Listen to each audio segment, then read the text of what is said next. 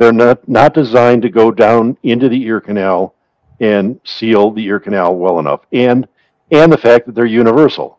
They have some rubber tips on them for sizing to get you a better seal, but it's still into that one size fits all fits nobody category that Yep. you're getting close, but it's not enough for shooting. Hey everybody, welcome to episode 90 of For the Love of Guns. My name is Jason Schaller. It is my pleasure to welcome you back to Team Banch as we talk to Jack Homa from ESP, or Electronic Shooters Protection.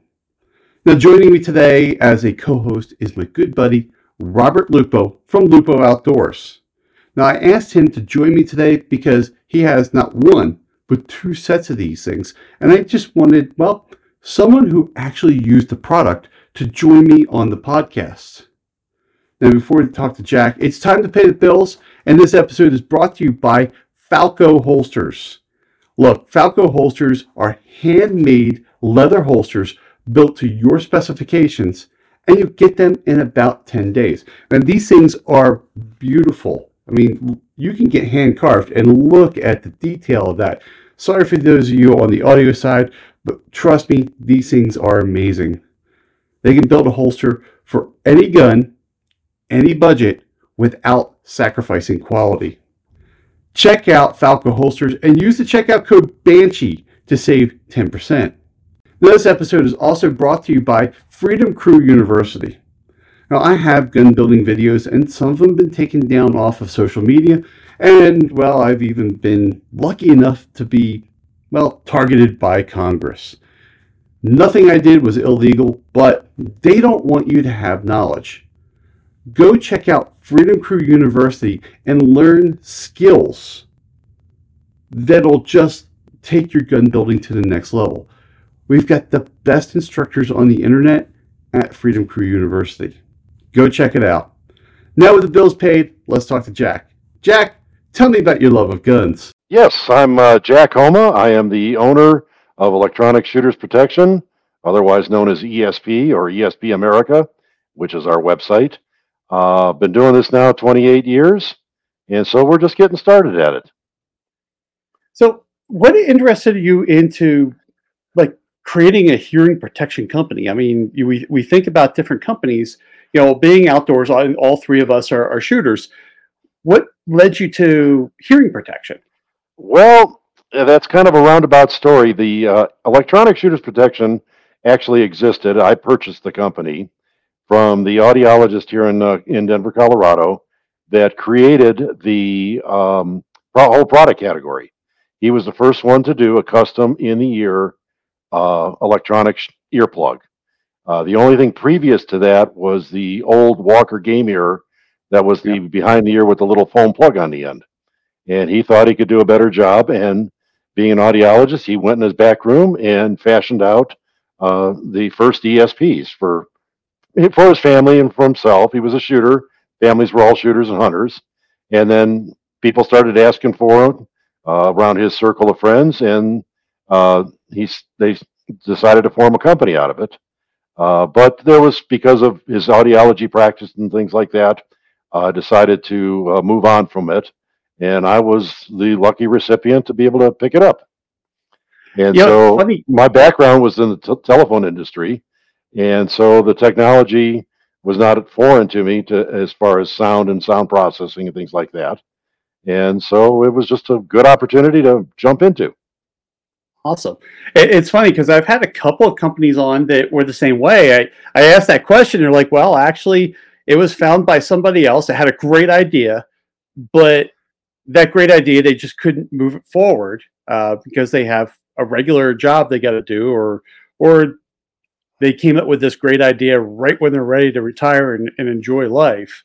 And It's great to see people pick up these businesses and continue those legacies, because otherwise you can have this great product and then it just goes away.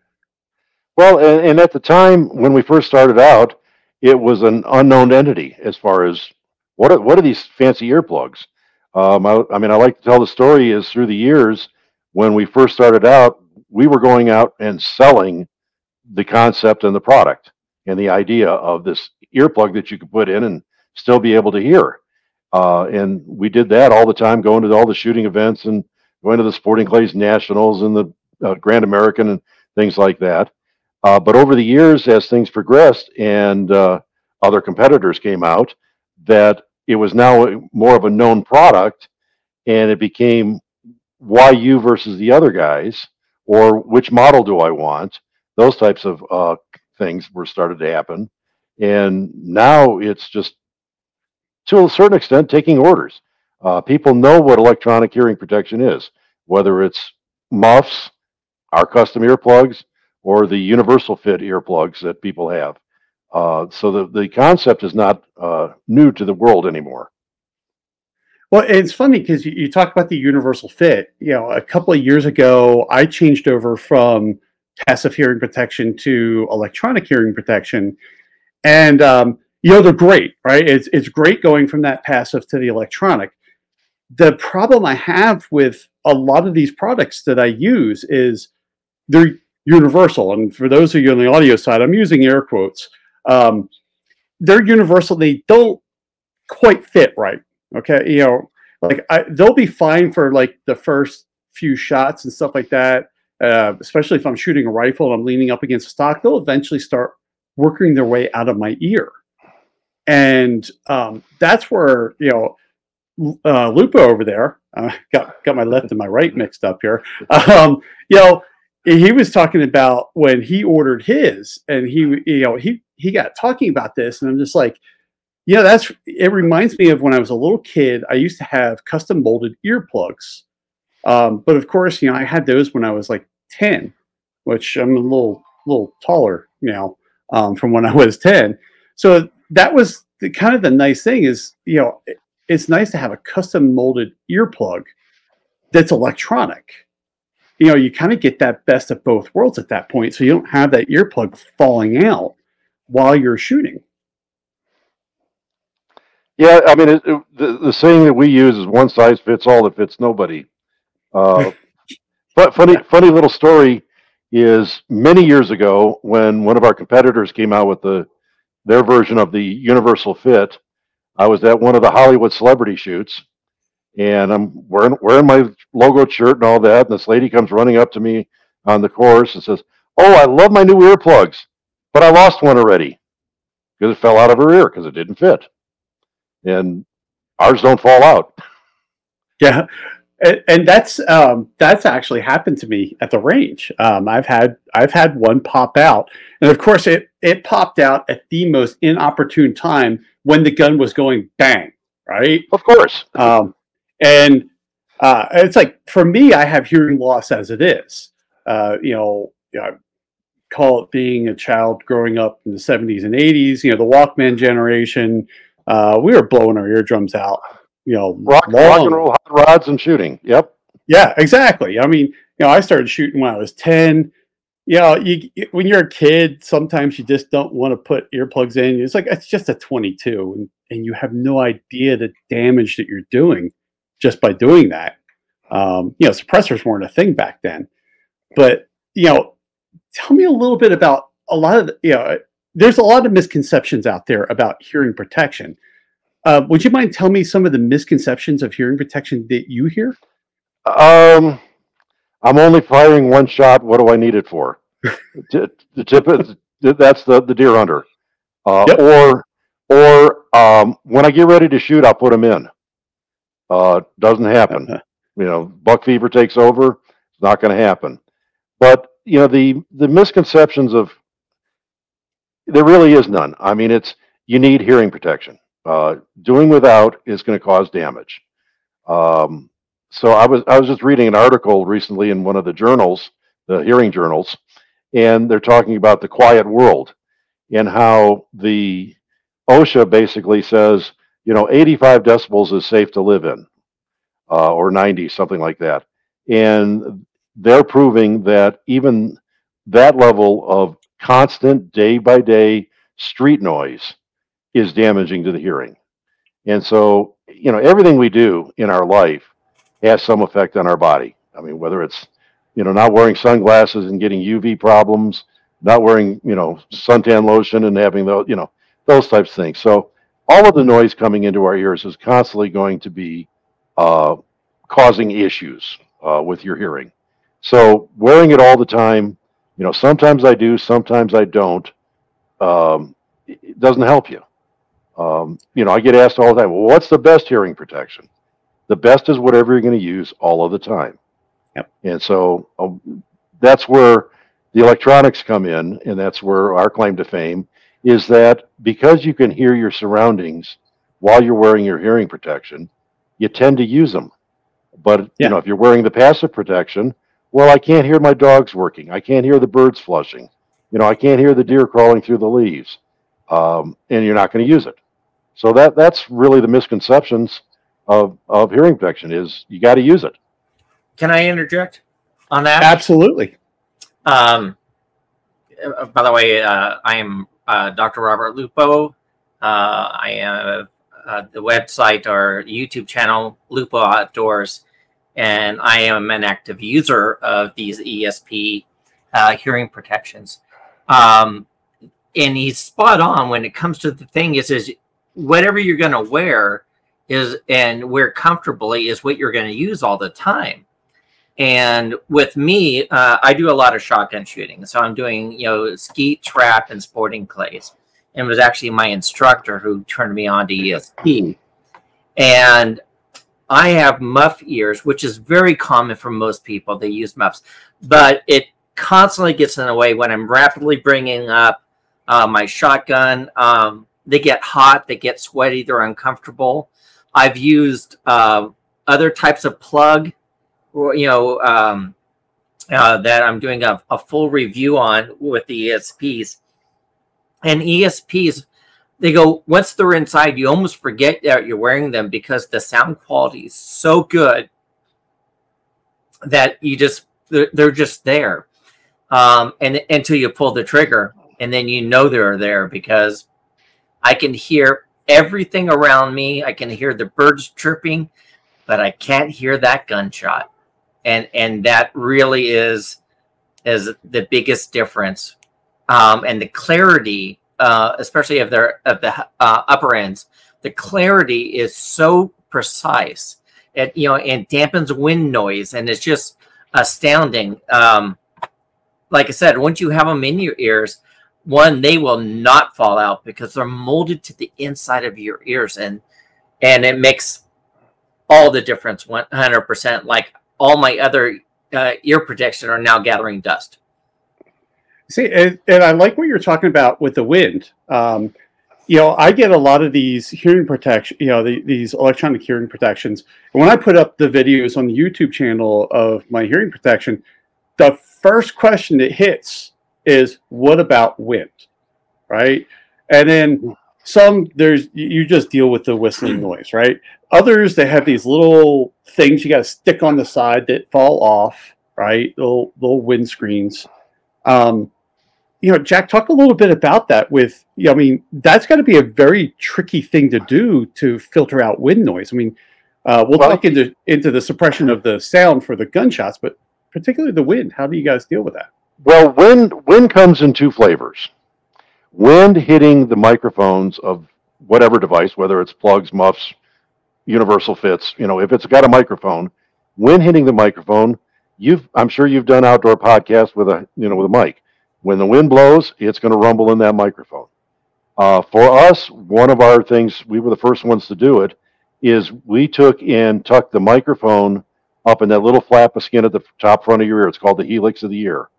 And by tucking the microphone in there, that acts as a natural windbreak to keep the wind, most of it, off of the microphone. Simple as that. Smart. On the earmuffs, it's on the side of the muff. Or one model, I forget who they are, but theirs are pointed forward. The universal fits, almost all of them are on the outside. They have some kind of wind filter that goes with them, but it's only effective so much. Even with ours, if you're out in 50-mile-an-hour winds and you turn your head the wrong way and the wind cups in there, you're going to get some rumble. But the second part of wind is wind makes noise in the environment. Whether it's just the roar of the wind, coming across the plains, or blowing through the trees, the grasses, the corn stalks, making that white noise type effect. That's where our new top-of-the-line Apex model has a patented wind noise suppression management system in there, and it virtually eliminates all that white noise. We have one customer that in their fifth wheel trailer, when he was watching TV with his older model, the Stealth model, the furnace would come on, and the blower on the furnace would cause him to turn the TV up, driving his wife out of the trailer. We got him set up with the new Apex. He doesn't turn the volume up anymore. He doesn't hear the blower from the furnace. I mean, so that's just that white noise, that constant noise. It's kind of like your traditional noise cancellation headsets for flying. He gets rid of that steady background noise, but doesn't affect the hearing, the natural sounds. So it's been extremely well received. Our sales of those is now probably the most popular. Definitely the most popular with repeat customers that have had our product for 10, 20 years, coming back to get new ones. They're upgrading to the Apex. So that's the difference in wind. So, it's kind of unavoidable with electronic products because there is a microphone out there that can get hit by wind, but we try to manage it as best as we can. Well, and then, because the universal fits, like I said, they have little stickers you can put on. The microphone I have here for the podcast has a windbreak on it, right? Right. A little, we call it dead cat, that breaks up that sound. And this is some of these universal fits. That's what they're doing, is they're trying to filter that out. I love what you're talking about is you're using the anatomy of the body to try to, as a natural windbreak, to try to break up the actual wind hitting the mic. And like you said, sooner or later you're going to get into a position, wind is going to hit it. But no, I don't think anyone's looking at, like you were saying with that white noise, Right. Because, let's face it, the universal fits, they're trying to hit a price point of, between $80 and $200, right? Right. It's a consumer product. Yep. Right. Whereas yours is more of a professional product, and that's where you kind of separate between the two products. You have the consumer products; they're low end, but they're going to have problems. You want to pay a little more money, get the high end stuff, then you start dealing with, better quality, better, wind resistance, those type of things. Well, there's some of that comes into play from a manufacturing standpoint. The universal fits, the better ones are, do a better job of a lot of things as far as that goes. But you're also dealing with a couple of other factors. Is they're mass producing them. They can have a bunch of minions sitting along the production line, assembling all these together. It's the same thing every time. Ours are all custom made. Every one of them is hand built. So there's a few other factors in there that goes along with the custom nature of it. We try to be the better components and better sound quality. We're using hearing aid technology, adapted for our purposes, but the level and quality we use, most of our products, you could double or triple the price if you bought them as a hearing aid because they call it medical. And Yeah. it's the same parts. That's in boating, when I used to be in boating, we used to joke around saying that just a clip on the ends of your rope. If you get it at the hardware store, it might be $3. You get it at the boating store, it's $15 because it's a boat clip, right? Yep. Not a clip. It's the exact same product, but it has boat on it, so it's worth more. Right. So that's the technology and the way they build the circuits for the consumer products, as you call them, the universals, is a little different than what's built for hearing aid use, and the sound processing and the engineering that goes into that is a little higher level.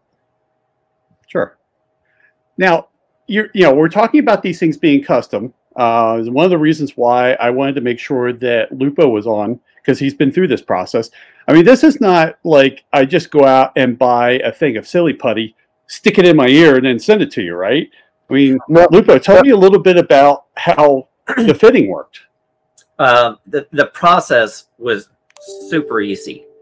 So what I did is I went over to Sam's Club, and this also works if you go over to Costco as well. But any place that does fitting for hearing aids would be able to do a mold of your inner ear. So I went over to the Sam's Club. I went over to the hearing area. He sat me down right away, and he started injecting. First of all, he inspected the ears to make sure that there wasn't like a buildup of wax.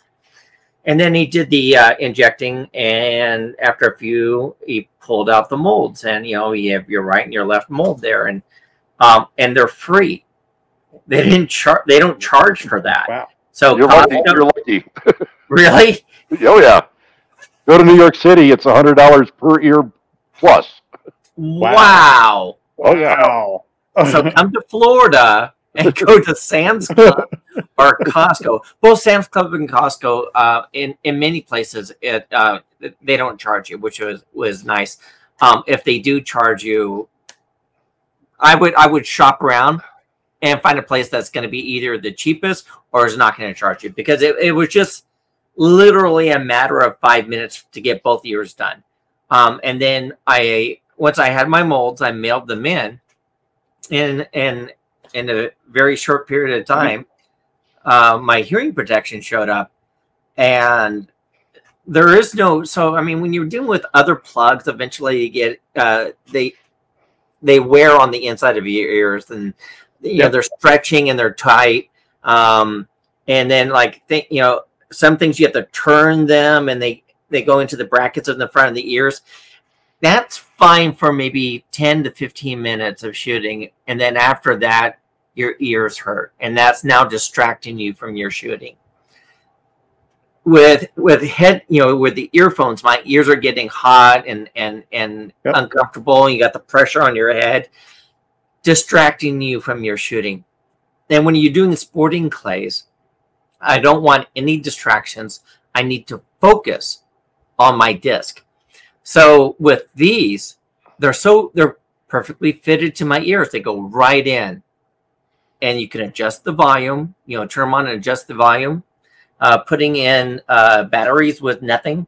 It's a very simple process. You got to remember to take your batteries out when you're not using them.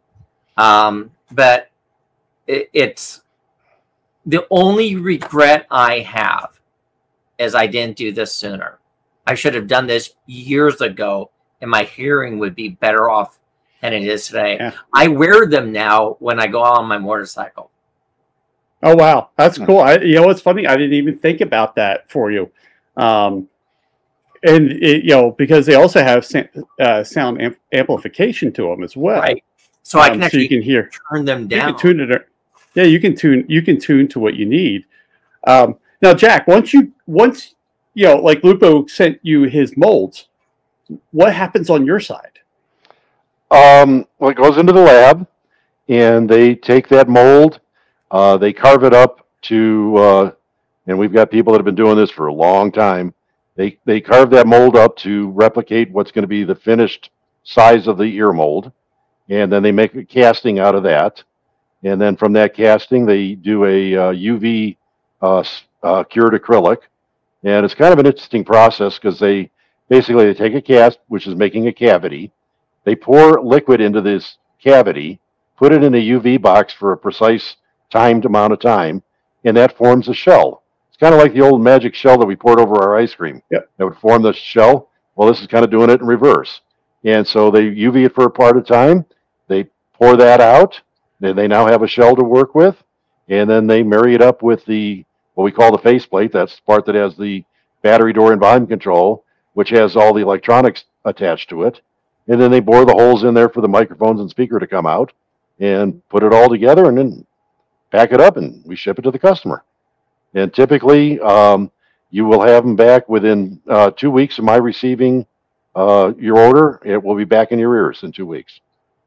See, that's amazing. And you could have a 2-week turnaround time to have a completely custom product for you and your shooting. Or I can go better. We can do it in a day. If it wasn't for shipping. Well, we had a shooting event in Orlando, and our lab is actually just in the Orlando suburbs. I took the impressions of a user, got them to the lab that evening. They delivered them back to the shooting facility the next day. Brand new set of plugs. So I mean, it can be That's done. amazing.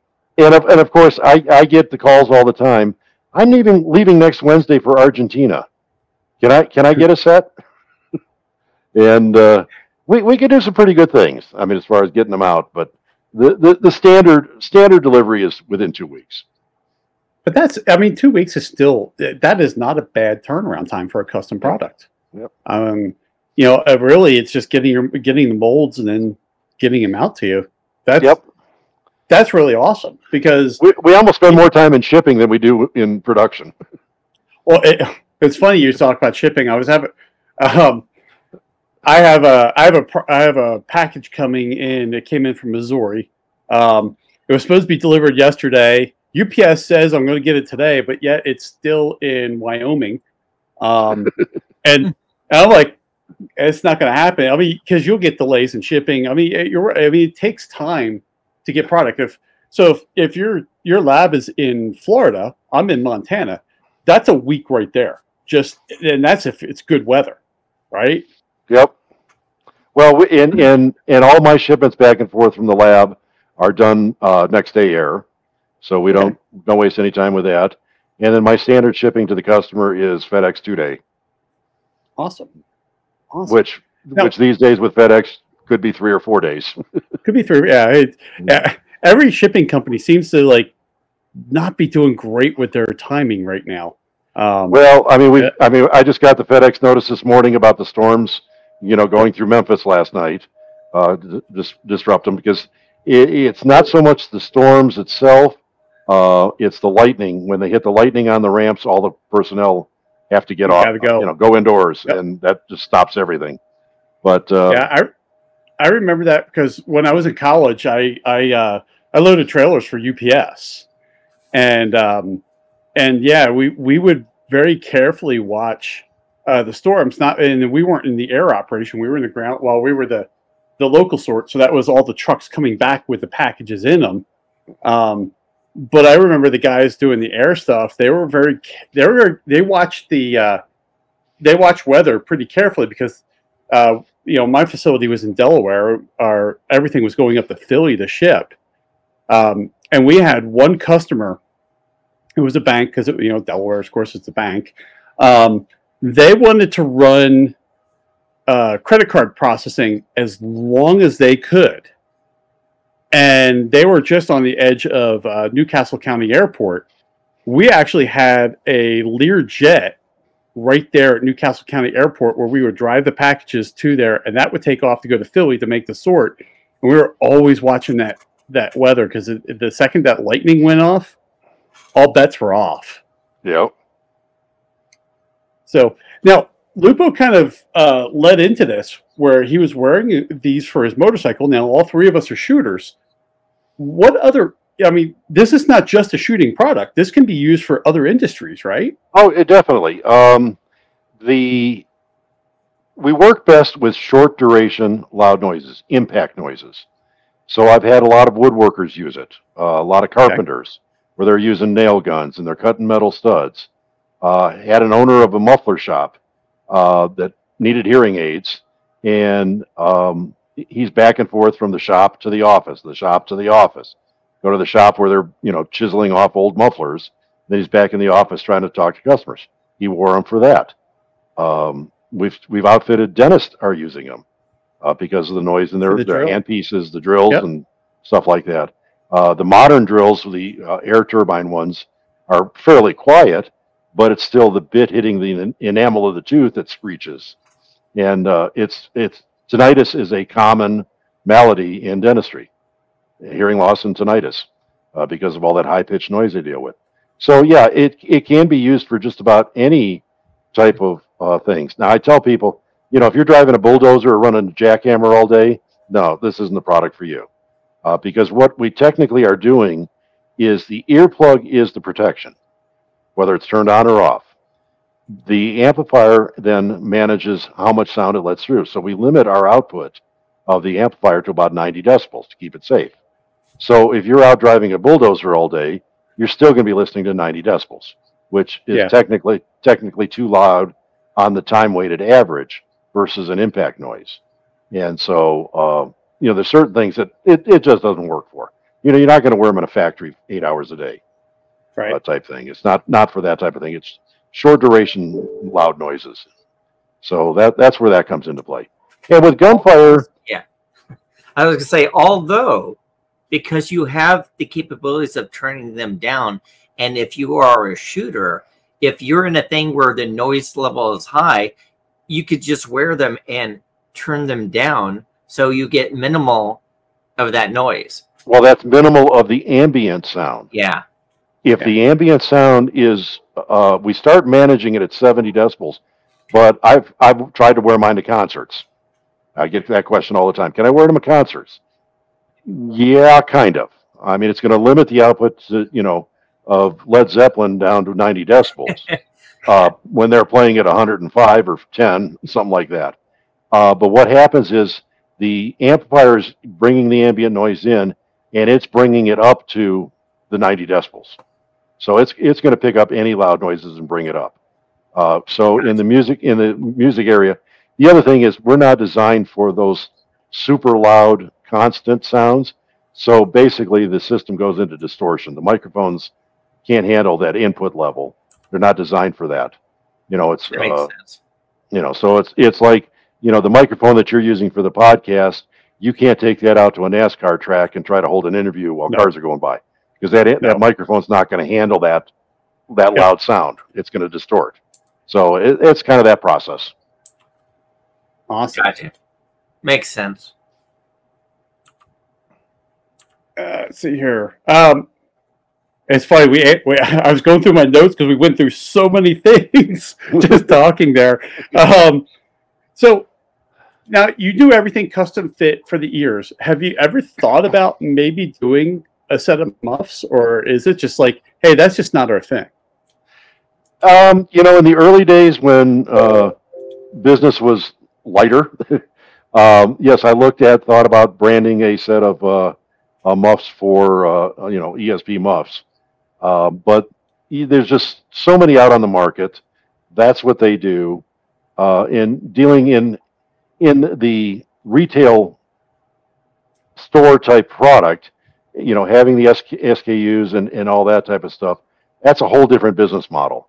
It would take up so much time with an investment in stocking, on our end, than getting, a pallet out to Bass Pro, and getting four of them out to Joe's gun shop. It would take a whole different business model. So I made the conscious effort to stay focused on the custom area and the upper end of the hearing protection market. We also looked at doing the universal fit ones, but then again, the problems with those in the fit, and then talking to other industry players, the return rate on those is very high because they don't work for people. And that's the thing, is your customers, like you said, you've been, ESP has been around for 20 some years. Yep. The customers are expecting a certain product, right? So like we were talking about before, at least the problems I have with these, universal fit ones is, your customers are going to expect that hearing protection all the time, and that thing is going to fit, it's going to stay. Whereas if you go into a universal fit, it's just not the same. It's not the same product at all. But yet these customers are probably going to expect that, which yes, could lead to a very high return rate or very low satisfaction rate. Yep. I mean, I get customers all the time. I bought product X, I bought product Y, I bought product Z. I decided I better do it right and get your stuff, because they bought the universal fits and they tried this brand A, brand Z, and all the issues that you're talking about, fit, wind noise, sound quality. They've gone through $400 or $500 that could have gone towards our product to begin with. That's funny you say that, because I'm sitting there, I'm just looking around the studio here, and I can see 4 universal fit products just in the studio here. And like what Lupo was saying about your ears getting hot, like for me, when I go to the range, my wife goes shooting with me. She doesn't like earmuffs because they get hot, right? And then the band going over top of your hat, it usually ends up hitting that button at the top and then pressing in. Yep. It makes a very miserable shooting experience for her. When really the electronic hearing protection started coming out, I got her a pair, and that was like a game changer for her, right? Because now she doesn't have that thing, but yet you have the electronics, so we can talk. We're not yelling at each other at the range, and that's where I really like about the electronic hearing protection. But again, the consumer grade stuff that I've seen is got problems. I mean, I all these products I'm seeing around me in the studio here, I'm going, that one, it worked okay, but then it rubbed on the inside of the ear here. This one has it has the cord to go around it, but the cord that they used a braided cord, so every time I turn my head, you hear a zipper sound come through. Another one there is a corded one. They didn't have a braided cable; they had a PVC coated cable. But the problem I have with it is that one falls out. There are all these problems, right? And that's what I think people are getting frustrated with those type of products. That's why, when I started talking to Lupo about his experience with your product, that's why I wanted you on, is there's a better product out there. You just need to you want this better product. Yep. And in all fairness, the universal fit products, if your anatomy will accept it properly, there's a place for them. I mean, if you've got, right. How many millions of handguns have we sold in the last 2 years? New shooters, that are going to go to the range and spend a half hour to an hour at the range. That's fine for them. I mean, and they're only going once a month, twice a month, maybe. And for those type of scenarios, yeah, they can work for you. But yeah, if you're going out on a hunt, I just got back from the Safari Club convention, and one of the guys I know there has worn, well, I don't know how many years, but years ago, after he had them for a year and a half, he made a post that he wore them 486 days in a row in the bush, all day long. Wow. And he told me this week, he said, this is why I can still hear my kids, because I wear them all the time. And wait, is that a positive or a negative? Well, it depends on your kids, I guess. He didn't say anything about his wife. That's the funny thing. I'm sorry, Kira, the battery's dead. Yeah. Well, it's for me, I have hearing loss, right? And I have I've had tinnitus since I was a kid, and it's funny is that I go. My wife's like, you can't hear, right? I'm like, I know, and like the TV's always loud and stuff like that. But I go to like a doctor, and they do the hearing test, and like, your hearing's perfect. My wife's like, no. Well, the doctor just goes, well, I think he has selective hearing, right? Yeah. And she's like, you're blowing it for me, man. She's like, I would agree with you, but there are other things that has problem, and that's the thing I have a problem. Whereas, I do a lot of videos where I'm testing products. I do some consulting where I'm testing products. One of the rifles I use is a 16-inch 308. This gun, it's an AR with an adjustable gas, and I have it overgassed. This. If you have a bad product, this rifle will find it. This thing will find a weakness in a product, because it just beats the hell out of everything, including my hearing, right? I mean, because it's 308 at a 16-inch barrel. We have not burned all the powder. And it's shooting a muzzle brake, which is, those gases are coming back at me. And that's where I run into a problem with these universal fit ones, because I will start shooting. That's why I told you one popped out at an opportune time. It was on that rifle.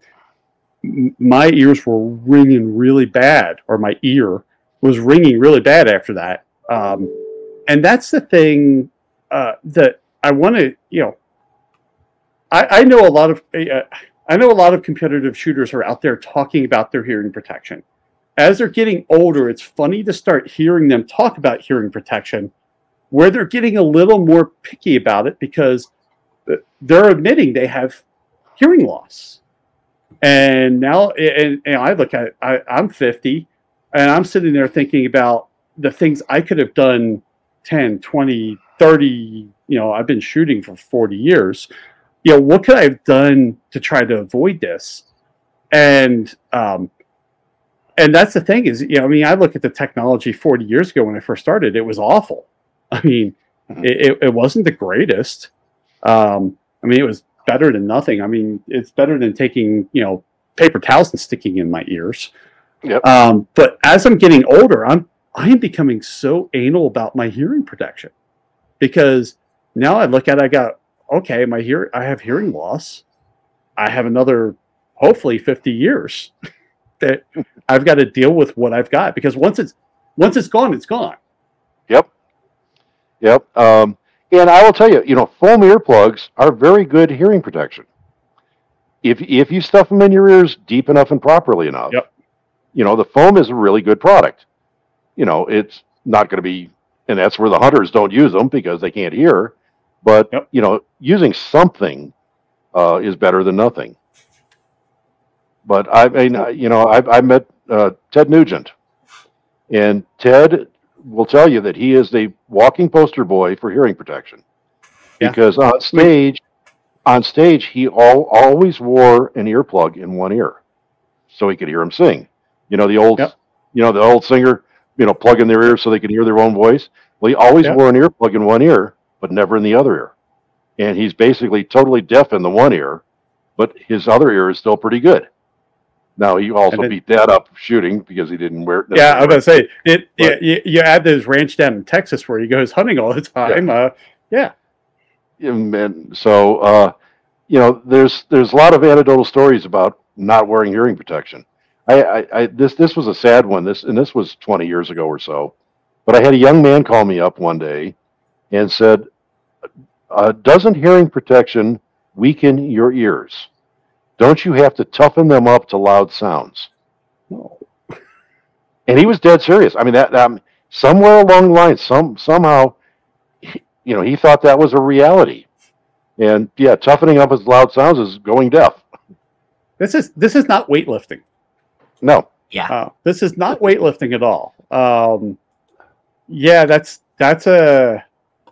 scary hearing that. Yeah. Well, the latest and greatest in the myths of hearing protection is Apple AirPods and now the Google Pods that have noise cancellation technology. Oh my God! Well, we can use this for you. We can use this for shooting. Well, the noise. I've got Pixel Buds. I love them. The noise cancellation works great on the airplane, but it doesn't have a good enough acoustic seal to the ear for shooting and hunting.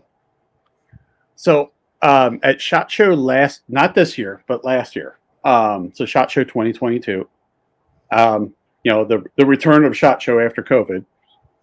At Range Day, I'm rolling around and you have the ROs that are at every booth, making sure that everybody's safe, that you have hearing protection and stuff like that. And I'm running around with consumer grade, hearing protection, the universals. I've used them for a while. I like them, kind of. Actually, I like them. They could be better. And I remember everybody going, all their ROs going, "Oh, those earbuds?" I'm like, no, it's actual hearing protection. And I remember being at one booth, the guy who actually ran, one of the guys that actually was there from the company goes, "Yeah, I brought my AirPods, and I thought that was going to do it for me." I'm like, "Yeah, how'd that work when the first trigger got squeezed?" And he goes, "Yeah, it didn't work very well. I had to go get a pair of foams." And that's the scary thing. I hate sounding like an old person, but that's scary thinking about people thinking, earbuds. I mean, I'm using Samsung earbuds here just for the podcast, so I can hear. And I would never take them to the range. There's just no way that these are ever going to filter out that much sound. And that is purely a mechanical issue. They're not designed to go down into the ear canal and seal the ear canal well enough. And the fact that they're universal. They have, some rubber tips on them for sizing to get you a better seal, but it's still into that one size fits all, fits nobody category that you're getting close, but it's not enough for shooting. Yeah. Now, we've been talking for about 45 minutes. What I want to bring up here, earlier I brought up your webpage where you had the graph of the hearing protection, but I want to bring your webpage up here so we can take a look at the products. Okay. Would you mind walking us through the products here a little bit? Okay. Basically, we have 4 models, and they're somewhat built to price points as far as that. The protection's the same in all the models because that's in the earplug itself. So the protection is same across the board. The difference, simplistically, is the quality of sound of the sound reproduction in between gunshots. A simplistic way of describing the difference, it's like going from AM radio to FM to CD to iPod. The better the circuit and better the components, the better it sounds. Awesome. Now, I'm looking here, they're all custom fit. Yep. All waterproof, which is important for being outdoors, right? Because like these consumer grade ones, I know they're not waterproof. Yes. Ask me how I know. Yeah, we have an IP57 rating, which means you can be under a meter of water for 30 minutes. I can't hold my breath that long, but they do carry that. In some respects, I hate to call them totally waterproof because the batteries aren't waterproof. Right. They're not part of the process. And so, if you do get wet, just get the batteries out because they have more of a tendency to corrode and cause problems. But as far as the device itself, the product that we use is the same product that Samsung uses to waterproof their phones. And the company sent me samples of the material. And basically what they did is, or some demo stuff, they took tissue paper, Kleenex, and treated their product. And basically you can take and pour a cup of water over the Kleenex and it just rolls off. Oh, wow. It's pretty amazing product, yeah. And basically once we get our stuff built, we put it into it goes into an ionization chamber. So it's flooded inside and out with the water protection. It's not just a coating on the outside. It's inside and out. The whole mechanism is done. That's awesome. Because, if you think about it, again, we're not submersing them, right? Really, we're out there. So we're just trying to protect from some rain, right? Because, you're outside. You're not, like we said, not submersing them. It's not like we're going swimming with these things. Well, people do fall into the duck pond. I was thinking that duck hunters are a different breed there, right? Yep. That does happen, but the rest of us, we're not out there. We're just trying not to ruin a piece of electronics as we're shooting between grabbing our crap up and then getting to the car. Yep. Or getting hopefully it's not lightning, getting under a tree where you can get out of the rain. So that's kind of the thing is these other hearing protections are just not designed for that. Which makes me think of, when I do, competition shooting, it gets warm in the summertime. Even here in Montana, it gets a little warm, and it makes me wonder what my sweat's going to do to those things too. Not much. Again, it's the battery issue. Yep. And while we're talking about that, we use a standard hearing aid battery. Hearing aid batteries are air activated. There's a little paper tab on them, and once you pull that tab off, they start cooking. So they're good for about 300 hours or 6 weeks, whichever comes first. But the downside to the battery is when it dies, it starts to outgas its chemicals and or soak in moisture, humidity, and causes the case to swell and get stuck. And that's something that 15 years ago, we never had battery issues. I mean, unless I had, some duck hunter that put them away wet and left them for a year. Never had issues with batteries. Now it's a daily thing. And it's battery manufacturers did something to their batteries to make them more tendency to swell. And I think it's modern manufacturing. They can make the metal cases thinner to put more chemicals in, to say we have more power, and makes them weaker. Yeah, because I know that just from red dots in my pistols and rifles. There are and they're bigger battery. Obviously, they're a bigger battery than a hearing aid battery.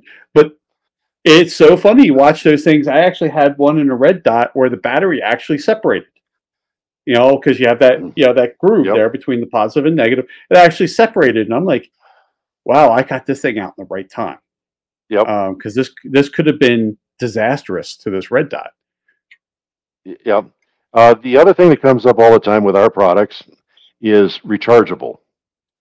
Rechargeable systems have their place, but they are not all that reliable, at least in the hearing aid side of the business. The recharging cases go bad. The recharging in the unit goes bad. The batteries and the small batteries.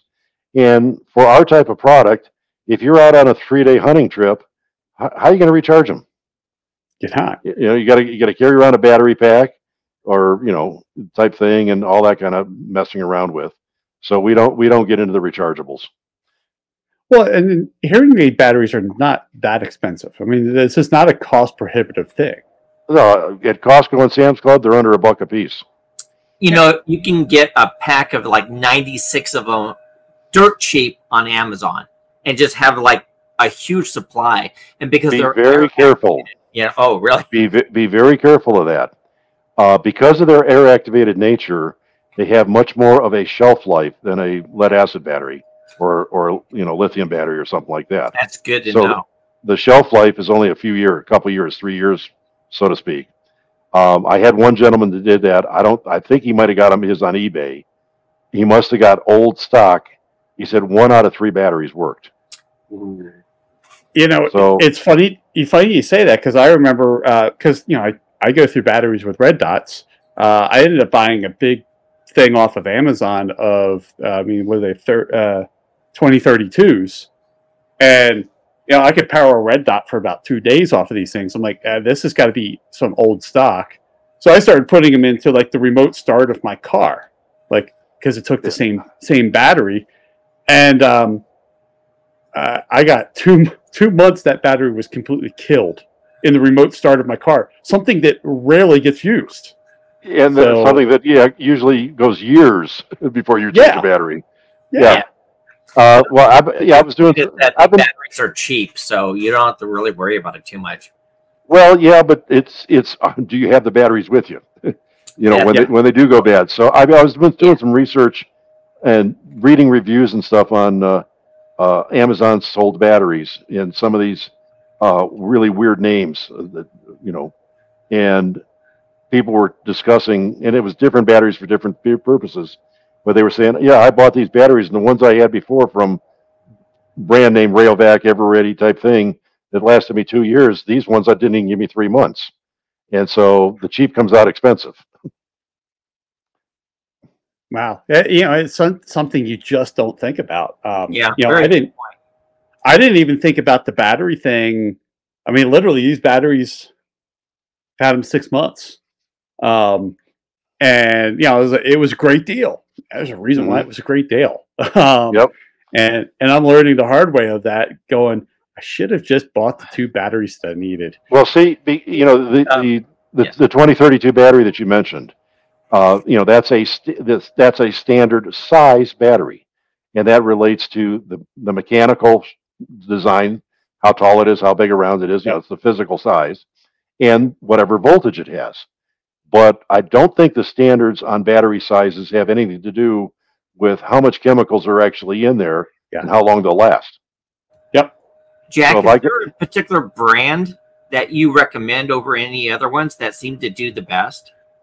Probably the Rayovac Pro line.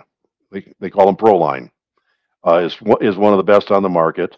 But basically, the Eveready, Rayovac, and I can't think of the third one now. But the ones that you're going to find at Walgreens, CVS, the mainstream brands, and at those locations, they go through enough volume that the stock is fresh. Or your local hearing aid place. Power One is another good brand as far as that goes. Just don't, if they have a Chinese name on them, you probably want to avoid them. Be careful. Yeah, be careful. And be careful where you're buying them. Like I say, some of the Amazon sellers and some of the eBay sellers that are selling those 500 packs of batteries, it's probably old stock that's been gathered up and they've repackaged to make a deal out of. Yeah, and that's exactly what I think mine were. Because it was like a card of 5 of them, and you got like 10 cards, and it's just like, hey, that's a great deal. Yeah, it's. I mean, they're so bad I won't run them in my red dots because I'm gonna have to go through them, and then some of my red dots you got to go to the underside of them to replace the battery. Yeah, those are like a Duracell, a name brand in those. Yep. And then I just, like I said, every 2 months I just replace the battery and the remote start of my car, and that is disturbing considering I know that batteries have lasted over 2 years in that thing. Yep. Now it's down to 2 months. So the key is to stick to name brands and don't buy like Bob's batteries. Pretty much. That's pretty simple. Yep. And don't do like one gentleman did. He bought 2 16 packs of batteries. He didn't want to carry around the card, so he took all the batteries out of the little dial and peeled off all the tabs. Oh, he activated all of them. That's awesome. And 6 weeks later, he had 16 dead batteries. That was an expensive lesson. Yep. You surprise people that actually admit to doing stuff like that. It happens. I guess every once in a while we admit to our indiscretions. Lupo over there knows probably more of mine than I care that he would ever know about, but it happens. Now we've been going for almost about 50 minutes now. 57. 57? Yeah. So how do people get a hold of you? I mean, well, first of all, there's the website, espamerica.com. We got everything on there with all our contact information, product information. If you're going to go to a local audiologist to get your impressions like Mike did going to Sam's Club, there's an order form process online. It's a form filler. It doesn't take your money online. Just fills out the form. It'll email you a copy, print that out, put it in the box, send your molds in. You can also reach us at 303-659-8844. That's the phone number, and most of the time I answer unless I'm on a podcast. unless Jason is taking you away from getting work done. Yeah. Now, for everybody watching or listening, you don't have to worry about writing that stuff down because I'll have it in the description down below. So if you're driving your car or listening along, don't pull out a pen or a pencil and try to write this stuff down. Just come back to the podcast later and click the link, and it'll take you right over. Well, the website is easy. It's espamerica.com. Awesome. And then I'm going to have several reviews highlighting these ears because I own both the Apex and the originals. And I'll be doing a comparison between, the analog version and the Apex. And then I'm also going to be talking about how they compare to other hearing protections. But in the description of almost all my videos, I have a link to their information in there. Awesome. And then for everybody, I will also have a link in the description to Lupo Outdoors. So that way you can get over to his channel and subscribe. And then make sure that, as you do with my channel, ring the bell. So that way you get all the notifications. So when he releases that video, you get a chance to watch it. All right. So now what I like to do is I like to end the podcast with a speed round. So it's going to be 4 this or that questions and then 1 thinking question. And we will start off with calibers. Would you rather shoot a 9mm or a 45? 45. I like this guy already. I mean, this is going really well. So, indoor range or outdoor range? Outdoor. Because at indoor ranges, you have to double up your hearing protection. It's too loud.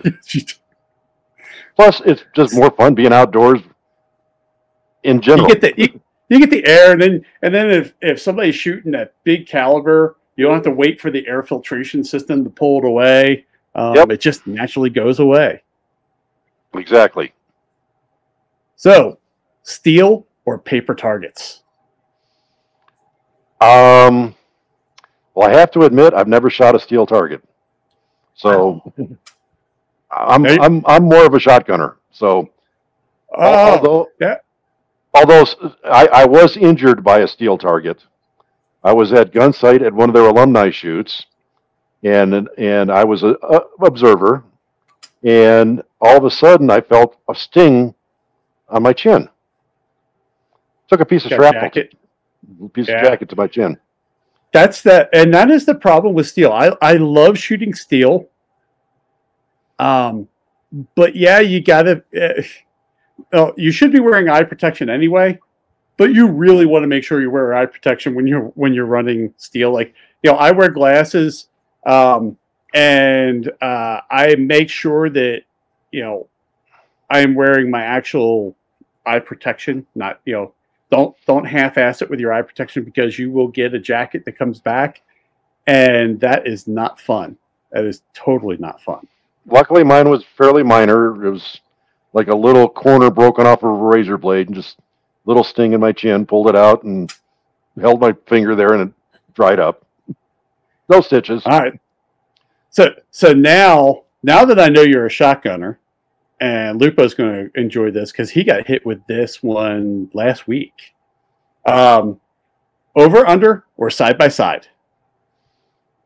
Single barrel. Single? Semi-auto. Oh, there you go. What shotgun? Freda, 391, 392, that series. But I also have the sweetest gun I've ever bought. Was it's an over and under 28 gauge B. Rizzini. Wow.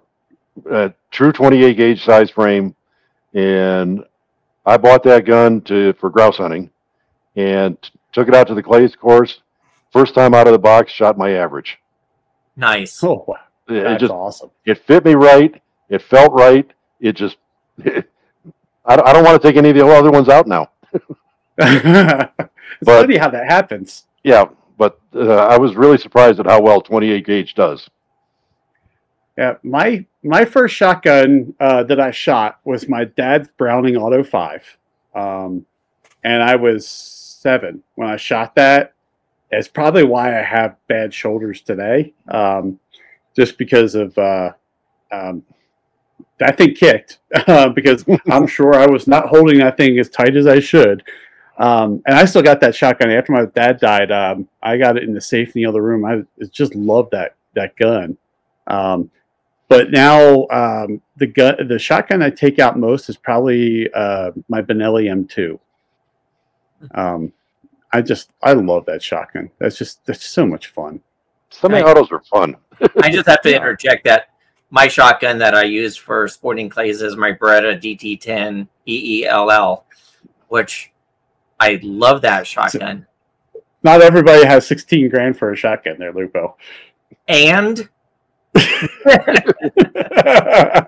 no, but that is a gorgeous shotgun. I'm jealous about that shotgun that you have. Well, I bought it off my first instructor at a significant discount, and I still use it today. That's the one I shoot over at a Blackjack Sporting Clays here in Florida, and it's just a fine shotgun. The key to shotgun shooting is making the shotgun fit you. Yeah. And if it doesn't fit you, it doesn't matter how good of a shot you are, you're going to have a problem. And that's, shotgun technology has changed so much in the stocks. I'm trying to remember. God, I'm trying to remember back when I was in FFL, the one shotgun I sold. I think it was a Winchester, where you could take the stock off, and there's wedges that you can put in to try to change the angle of the stock to try either up or down to try to fit the gun to you. I was like, it's kind of cool, but I don't know how much it actually worked. Well, it's kind of hard to fit. It's kind of hard to fit a shotgun to yourself. Right. You need somebody that knows shotgun fit to analyze your physique, your position, your facial features, neck length, and all that to decide what fits. Just because it feels good doesn't mean it fits. That's spot on. Jack who's my instructor now, who turned me on to ESP over at Blackjack. He's sitting there working with now I've shot this shotgun for years, and he goes, there's something wrong with how that's fitted to you, because my previous instructor fitted the shotgun to me, who I bought the shotgun off of. And he sits there and he goes, I need you to go order this part, bring it next week, and we'll put it on. And it was just a palm pad for the right side. And he sits there and he's sitting there having me hold it up, and he puts it on there. And he goes, now hold up the shotgun. I went there. He goes, now you're spot on. And then we went out and shot, and I was like, how come I didn't know about this for years later? And he goes, he didn't fit it to you correctly. He goes, it sometimes is, and it was like a $6, sticky pad, that fitted into my palm. And I was like, it was day and night difference in my shooting. Yeah, you guys with those shotguns. I've got enough. I have enough invested in my pistols and rifles. But I love sporting clays. I love trap. I started shooting trap when I was 10. I love that stuff. It's just, man, a shotgun still is an enigma to me today. And I think it's because I just don't go shooting with the right people. And you don't aim a shotgun. No. You point a shotgun. You point a shotgun. Yeah. I think, honestly, I think that's my biggest problem.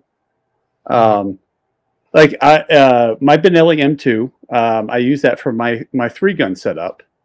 And I have the ghost ring and all that stuff. So it reminds me of shooting a rifle. Kind of reminds me of shooting like my M1 Garand just because of that ghost ring. And but yeah, when I get out there and I get shooting sporting clays, I'm usually good for 25. And Lupo knows this story because on that Browning A5, we were used to going hunting with that thing. So my father had a full choke on it. So going out sporting clays at this one range I used to shoot at, the first half of the range was all close targets. So I was like, I miss because I got that full choke. And then the second half is your long range ones. And I was shooting that. I yelled pull. And it was the shot. The bird was coming right over top. The pigeon was coming right over top of your head and going out. And then I was sitting there and I was just waiting. And that thing's just getting farther and farther out. Then finally, I squeezed the trigger, and that thing just disintegrates in air. Right. And then I come walking back, and they're like, "What are you shooting?" I go, "Full choke." And they're like, "That's why." Like what? Like, well, we're trying to figure out how you were missing these really easy shots in the beginning, and then now we're sitting there like, did he not see the pigeon come out? It's like, are you going to shoot? I mean, this thing's getting like out there. And he goes, I was like, yeah, I was just waiting for that thing to get to my sweet spot. They're like, yeah, and they're like, yeah. Usually the clay pigeon kind of just breaks. They're like, yours just disintegrated in air. And I'm like, yeah, when that thing hits, it hits hard. So, for the last question, now this is your thinking question. You walk into a warehouse, and in this warehouse has literally one of every gun that has ever existed, whether it was a prototype or a production gun or a one-off gun. And you could have one of all these, just one. Which gun would you grab? First thing that came to mind is a 1911. Okay, well, I kind of figured that with the 45. Any particular 1911 come to mind? Remember, it's one from every gun that was ever produced. Yeah, I mean, there's so many models of 1911s that have been built by so many different manufacturers. I really couldn't pick one. I mean, I've always been partial to the original Colts. There you go. You know, okay. like a combat target or a Gold Cup. Gold Cup, yeah. That's it. Gold Cups are nice guns. That's what I have. This Gold Cup 1911, and I love it. They're kind of like this. They're kind of like They're kind of like the gold standard for 1911s. I mean, those things are just amazing guns. I mean, if you start looking now, Wilson Combat, Korth. I looked at those Korth guns. You take out a second mortgage for those.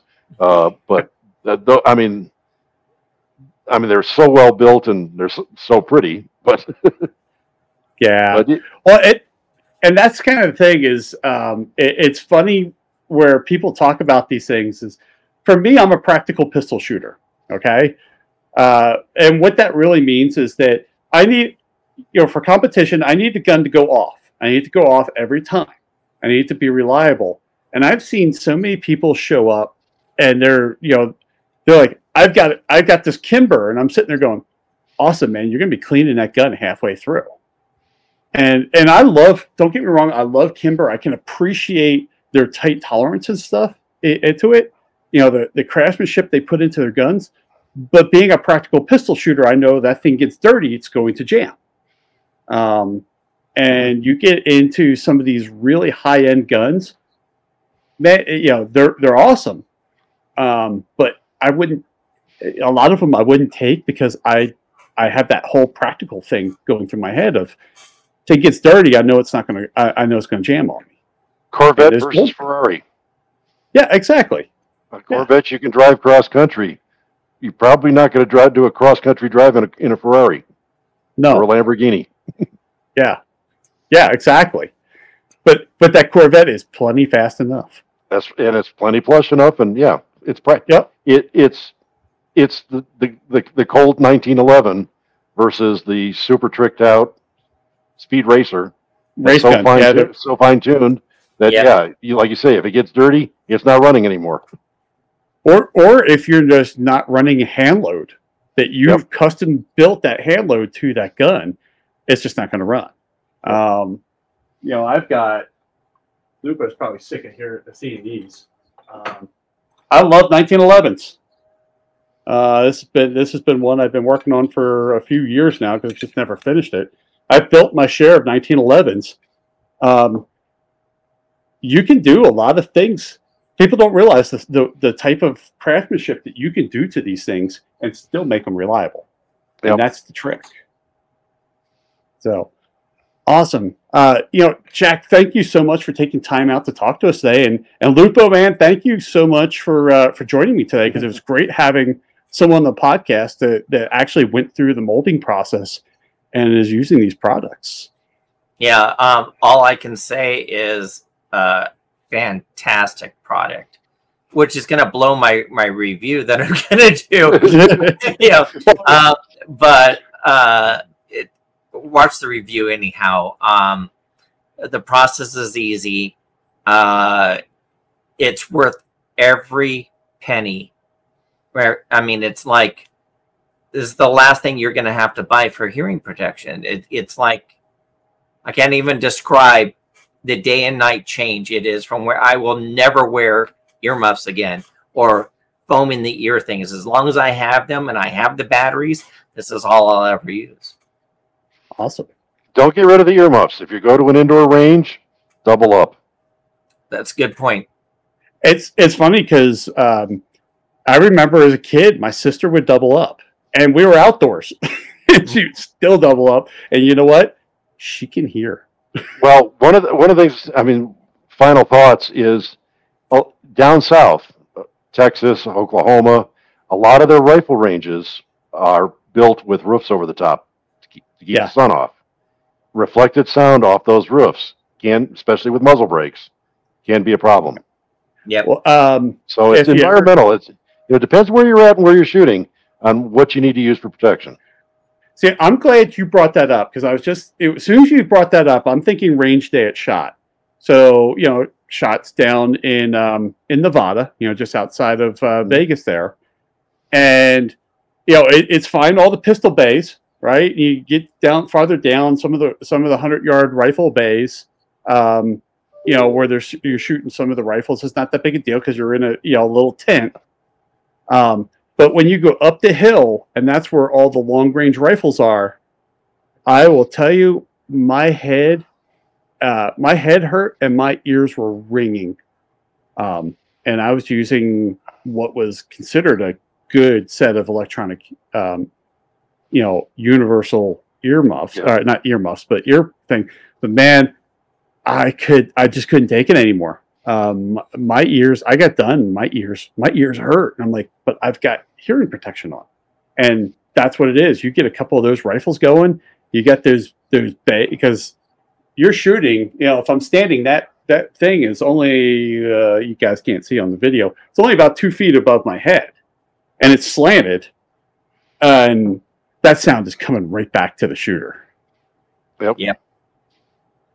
And indoors, it's all amplified by 10 or 20. So your normal protection, like you said, double up is a great idea. I hadn't even thought of that. And now I'm like, always going to double up. But, when you're inside, that sound just starts bouncing all over the place. And then you have like 5 or 6 more people shooting simultaneously. Well, I mean, if you think about it, an indoor range is not designed for sound abatement. It's designed to keep a bullet within the building, Some ranges now are doing acoustic modifications to try to minimize that. That's awesome. But it's the new modern high-tech ranges. Yeah, it's got to be, but that's you got to be the new ones. Yeah, it helps. Yeah. So awesome. Hey guys, thank you so much for taking time out of your schedules today to join me. Oh, thank you. Jack is a really great guy. I enjoyed talking to him, and it was great to have Lupo on there as well, man. Just having that team to talk to and hear about experiences and seeing what happened at the end user side that flowed through to the manufacturing side was really amazing. Something we just do not get on podcasts. Now, definitely take hearing protection seriously. In that podcast, I was talking about hearing and hearing loss, and trust me, like right now, I can hear the ringing in my ears. I've done so much damage to my hearing, and it's something that, like I said in the podcast, once it's gone, it's gone. And I've lost hearing. It's really annoying. It's so hard when you have to say, what? I'm sorry, I just can't understand what you're saying. It's kind of embarrassing sometimes, right? I mean, especially for me, where during my day job, I talk to people. And, I got to listen and I've got to understand what they're talking about. And sometimes I just need to have them repeat stuff. And I feel bad about that. Take hearing protection seriously. Get a good set of hearing protection to go to the range. Jack's got a great lineup of hearing protection. And guys, it's not cheap. But you are talking about something that, once it's gone, it's gone. Don't screw around. Get good hearing protection. Now for the product of the podcast, it is the Matador Regulator. Now this is a muzzle brake. This one is for a 308. And I absolutely love this thing because it is selectable. All right, so you can have it on, off, somewhere in between, and take this cap off, and it just disassembles really easy for cleaning. What's great about this is that you can kind of select the amount of braking you're going to have or turn it completely off, because let's face it, if you're shooting in an indoor range, you're shooting a muzzle brake, you can make a lot of people mad at you really quick. So go check this thing out. I have a video on it on the channel. It's amazing. Now, for those of you on YouTube, click that video right there. It is about how to choose a foregrip for your AR. Thanks for listening. Hope you're staying safe out there, and I look forward to talking to you again soon.